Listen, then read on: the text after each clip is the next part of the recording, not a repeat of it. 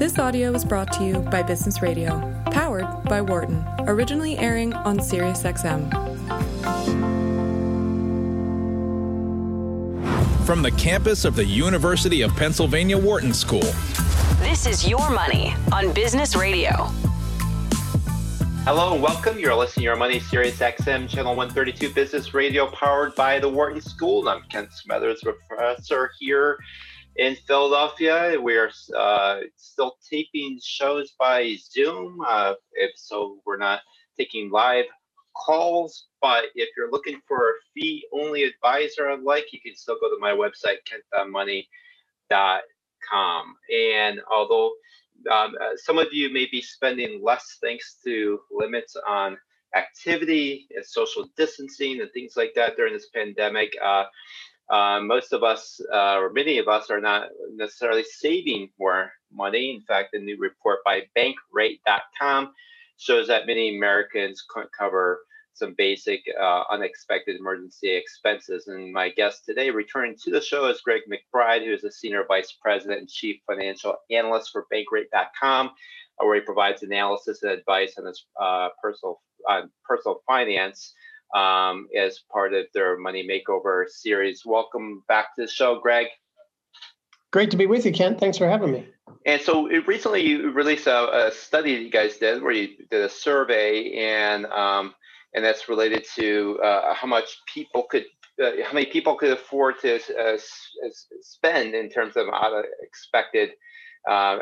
unexpected emergency expense, or whether medical or non-medical or anything like that. So let's talk about the $1,000 threshold you guys use. You looked at, you asked a lot of people what is your ability to handle $1,000 of unplanned expenses, as a car repair, emergency bill, and so forth. I mean, that's not necessarily a lot of money, but what did you guys find? What we found, Kent, was that only 39% of Americans could cover that unplanned expense of $1,000 out of their savings. And almost an equal percentage, 38%, would need to borrow the money in some way. So it continues to show that, the weak condition, and in some cases precarious condition, many Americans' finances are, that there's just not a whole lot of cushion when unplanned expenses or events, as we've seen in 2020, arise. Yeah, and certainly the Federal Reserve has done studies like this as well, and it found fairly similar numbers. But how does this compare to recent years, prior to the pandemic, whether people could afford these out of pocket kind of emergency expenses? Well, I think at first blush, we might have expected it to be down very sharply from previous years, given the pandemic and the economic fallout from that. High levels of unemployment, people having to shut down businesses. What we did find, though, it was down, but only slightly from where we had been the past couple of years. And I think that's a reflection of the fact that, as devastating as 2020 was to the finances of millions of Americans, there were millions more that actually did boost savings last year. Yeah. Fortunate enough to keep working. But through the curtailment of travel and entertainment expenses and things like stimulus payments, people were able to pad the savings. Net, it was down from the previous years, but not as bad as I think we might have assumed or expected coming in. Yeah, and by down, you mean how many people could afford those emergency expenses. And so, we've seen this year, you mentioned the stimulus package, the CARES Act, and other direct payments, is we've actually seen credit scores tick up a little bit, because it looks like, in some cases, those stimulus payments were even better than what some people were making, especially with unemployment benefits being topped up and so forth. So it is interesting, and we'll see how that plays out with additional stimulus, if that happens or not. So let's talk about, this one, next question may seem obvious, like who is least likely to be able to cover these unexpected emergency expenses from saving. Presumably it's people with low savings, less wealthy people. But what kind of interesting caveats did you find there?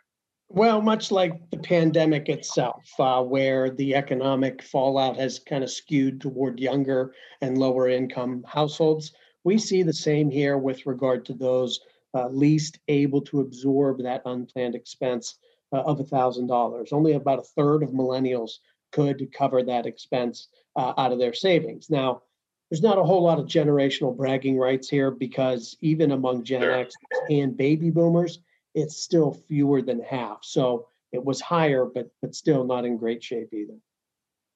Yeah, yeah. So you mentioned some people will 38% need to borrow it to cover expense like that. Where are they going for borrowing? Is it credit cards, family? What are the sources? Yeah, credit cards tops the list. About 18% said they would need to put it on a credit card and pay it off over time. 12% said they'd borrow from family members or friends, and about 8% said they would have to take out a personal loan to cover that expense. Yeah, and it's and the credit card, that I'll tell you, that's an expensive way to go. Although some people would say borrowing from family can also be an expensive way to go, not necessarily in terms of the interest rate, but in a lot of the pressure and so forth, and the embarrassment and whatever associated with that. But nonetheless, both are pretty costly. So what are other ways that mathematically it's either you have to borrow the money, or bring down your saving a little bit. Have people, however, do they respond with other things, like maybe they'll try to go out and get extra work or pick up some Uber, assignments, things like that? Related to that, yeah, people did say about 1 in 5 said that they would reduce their spending on other things in order to Yeah. cover that expense. And this was up relative to what we had seen in past years, and I view that as a vestige of 2020 in the sense that, like, for a lot of households that they had gone much of the year without certain types of expenditures, or without the typical fun outings or weekend trips or whatever the case may be. Right. And in response to that, people are like, well, I managed to do without that long enough. I guess I could cut back or do without it longer if I needed to in the event of an unplanned expense. So I think that reality maybe has dawned on more people that there is an area where they could cut back their spending if need be. Yeah, I think that's a great point. Even my wife and I've noticed that we've unintentionally zeroed out our vacation budget. This past year, there's just no place to go. So, things like that. There's always, not always, but typically there are things that people can cut back on. And this experience obviously has shown them that. So looking ahead, there's just always this thing about the new year. Everybody's talking about, thank goodness 2020 is behind us and 2021 is before us. Now, warning people that we're not going to get even close to the vaccine levels of distribution. 3 million a day is what's really needed to get to herd immunity, by early fall, this year, late summer. We're probably not going to even get close to that. So 2021 could still be a rough year, but nonetheless, you guys were doing this in early January, the survey. What are people's attitudes toward 2021? Are they a little bit more optimistic, pessimistic? I imagine, it's hard to go too much down from 2020. Yeah, I think the numbers bear that out. I mean, what we found is, I think, in most years, people more or less say their finances are basically going to stay the same. And, it's is it going to get better? Is it going to get worse? Is on the margin. I mean, we've looked at that sort of thing for years, and that's the typical pattern.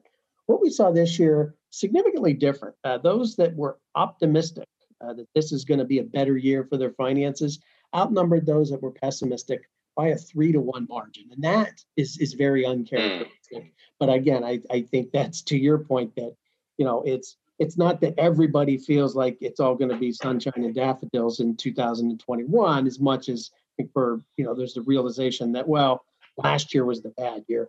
This is going to be the year to get back on track. People that were out of work for a period in 2020, they can get back to work. They can start to rebuild their finances and get back on track to where they had been, say, early of 2020 before the pandemic. Yeah. I mean, did that optimism, vary a lot by age and income, or was it pretty level across the board? It did vary. What we did see is that that optimism tends to wane with age. I guess we do get cranky in our old age. I know from personal experience. Millennials were most optimistic, and then we would see it decline with each subsequent age bracket from there. And on the basis of income, not a real surprise, but as income increased, that tended to feed higher levels of optimism. So higher earning households more optimistic than lower earning households. Not a big surprise, but I think particularly when you look in the context of the pandemic, where the financial fallout, job losses, and income reductions and disruptions did tend to fall more harshly on lower income households. Yeah.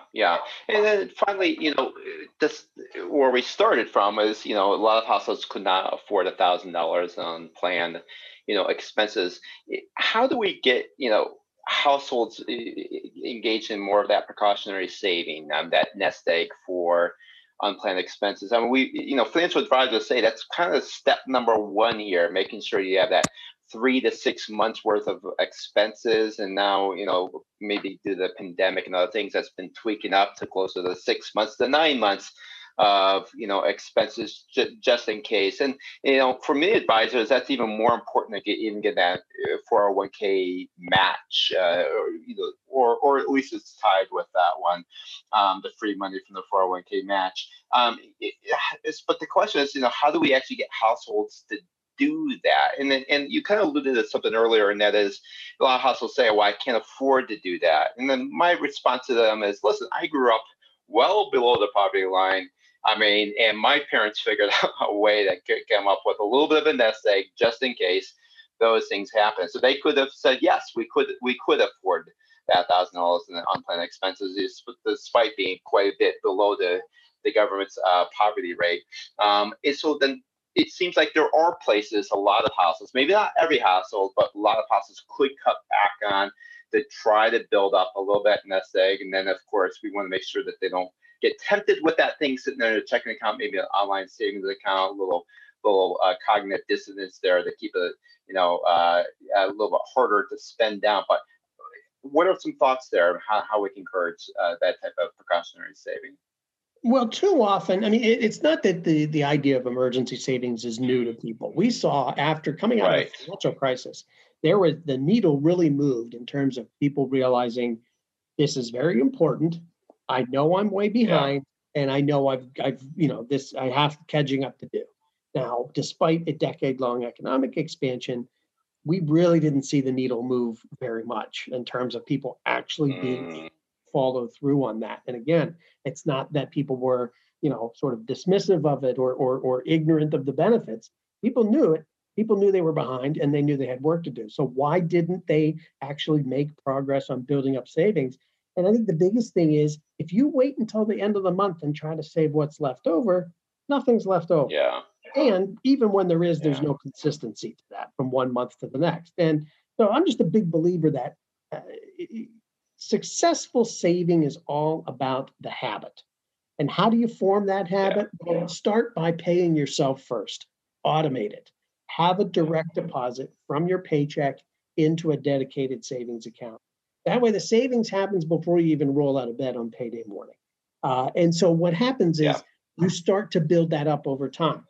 When unplanned expenses come along, you're only one paycheck away from beginning the process of replenishing that. So I think that's really, really important. And then there's a lot of other sort of like, different habits or tricks that you can, engage in to kind of put yourself in more of a mindset of saving, rounding up to the next dollar with, that money going to saving, those kind of things. But, at the end of the day, I really think it's, establishing that habit, automating it as much as possible. That's really how you get the ball rolling.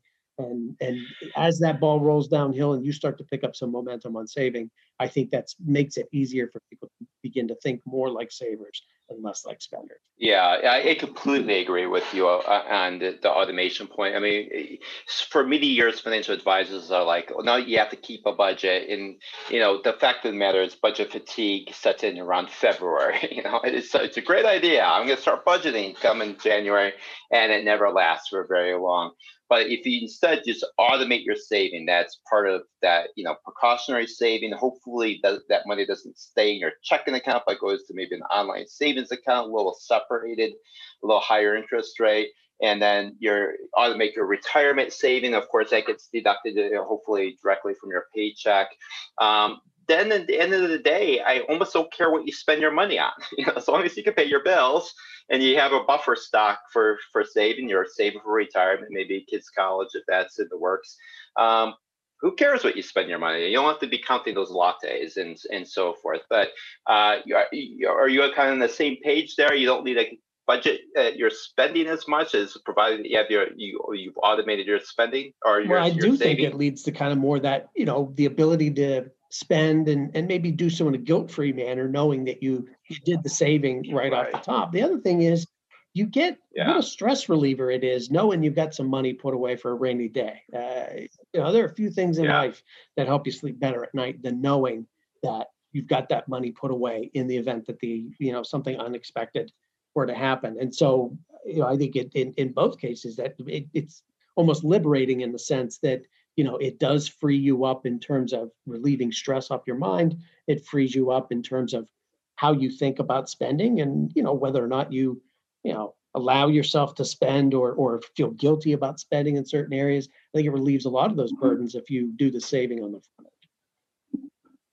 Yeah, I completely agree. Probably with one of the most controversial pieces ever, well, at least the thing I gave several thousand comments to was, why you don't need to count your lattes. And it's that guilt-free. Once you've saved, you don't really need to be counting everything, because, like you said, it's guilt-free at that point because you've done the right things elsewhere. And that peace of mind, better night's sleep, better productivity, if it just works in a really virtuous cycle. So, Greg, once again, fantastic job. You're super articulate in these concepts. Thanks so much for coming back. Always a pleasure, Kent. Thanks so much for having me.